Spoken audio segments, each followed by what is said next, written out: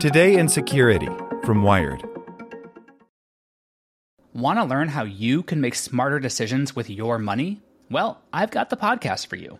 I'm Sean Piles, and I host NerdWallet's Smart Money Podcast. Our show features our team of nerds, personal finance experts in credit cards, banking, investing, and more. And they'll help you make the most of your money while cutting through the clutter and misinformation in today's world of personal finance. You'll get clarity on strategies to help you build your wealth, invest wisely, shop for financial products, and plan for major life events. Listen to NerdWallet's Smart Money Podcast wherever you get your podcasts. As a longtime foreign correspondent, I've worked in lots of places, but nowhere as important to the world as China. I'm Jane Perlez, former Beijing bureau chief for the New York Times. Join me on my new podcast, Face Off, U.S. versus China, where I'll take you behind the scenes in the tumultuous U.S.-China relationship. Find Face Off wherever you get your podcasts. Here's today's spoken edition of Wired. Fighting a wildfire in Texas, building a network to connect 40 million people to the internet, cutting pollution with chainsaws. Hear Chubb customers tell their stories at chubb.com/podcast. And stay tuned after the show to hear how a sinkhole swallowed 8 priceless sports cars. How to Keep Your Bitcoin Safe and Secure by Lily Hay Newman.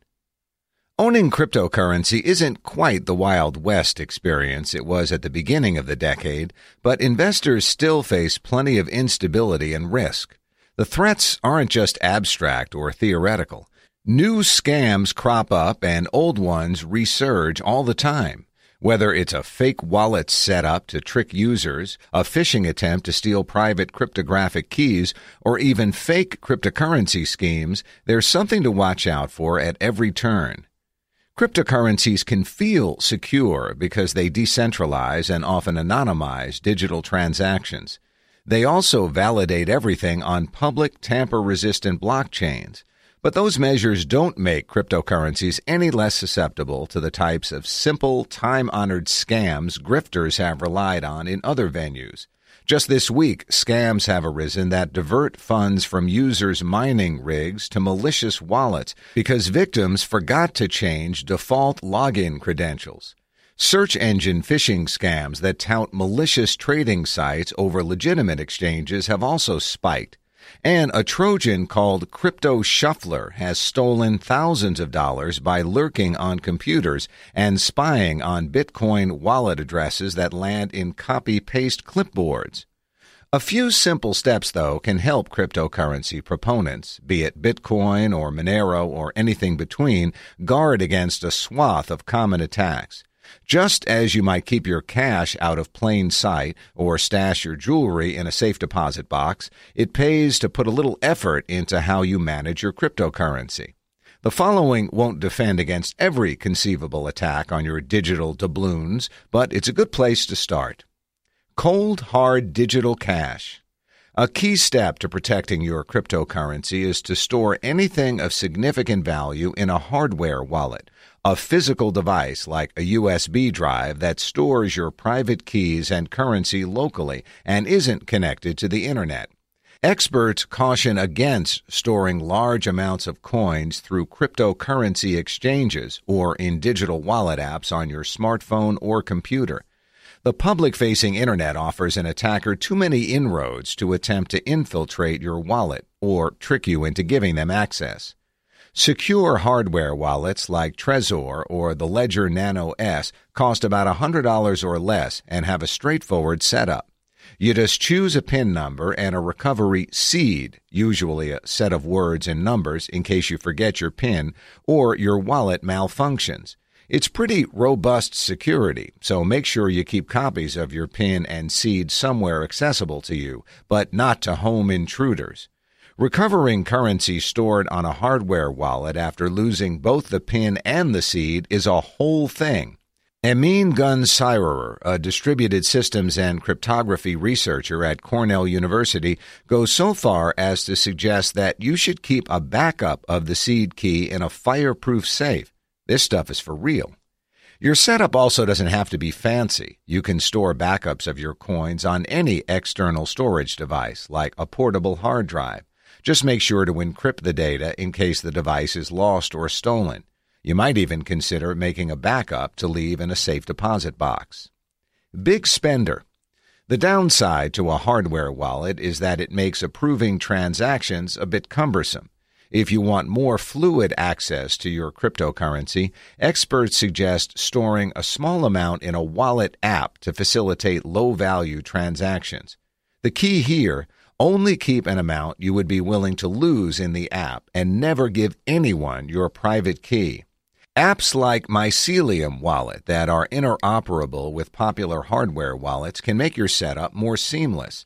And some app-based options like Samurai Wallet are working to prioritize robust encryption and privacy features.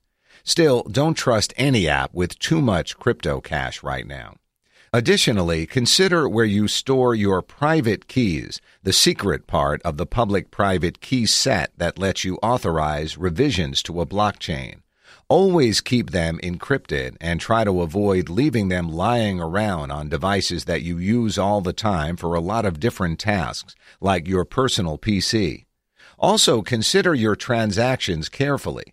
There are tons of established, reliable institutions, but gimmicky new cryptocurrencies crop up all the time, as well as questionable initial coin offerings that could have nothing behind them but scammers on the move. When the cryptocurrency OneCoin, marketed as a Bitcoin competitor, launched this year, people bought about $350 million worth of the coins, which has since drawn comparisons to a Ponzi scheme.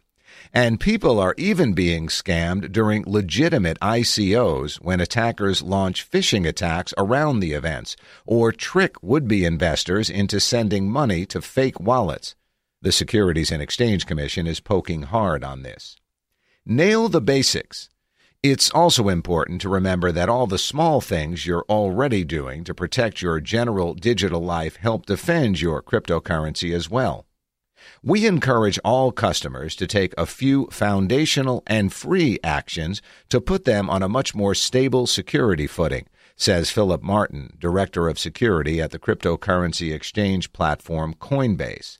Use a password manager, use two-factor authentication, leverage enhanced security protocols for your email address.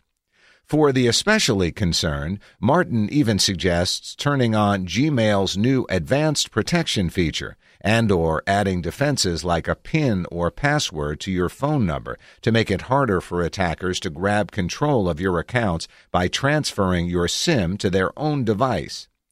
All of these suggestions bolster your general digital security hygiene, but they are particularly helpful for reducing your exposure to the most simple, sometimes impressively so, cryptocurrency scams that can take advantage of small things like a reused password and no second authentication requirement to walk in the front door of one of your accounts. Take that crypto shuffler Trojan, which originally emerged more than a year ago and has been making the rounds again this week. It shows just how basic cryptocurrency scams can be. The malware works by lurking silently on a victim's computer and passively monitoring their clipboard, waiting for the victim to copy a Bitcoin wallet address.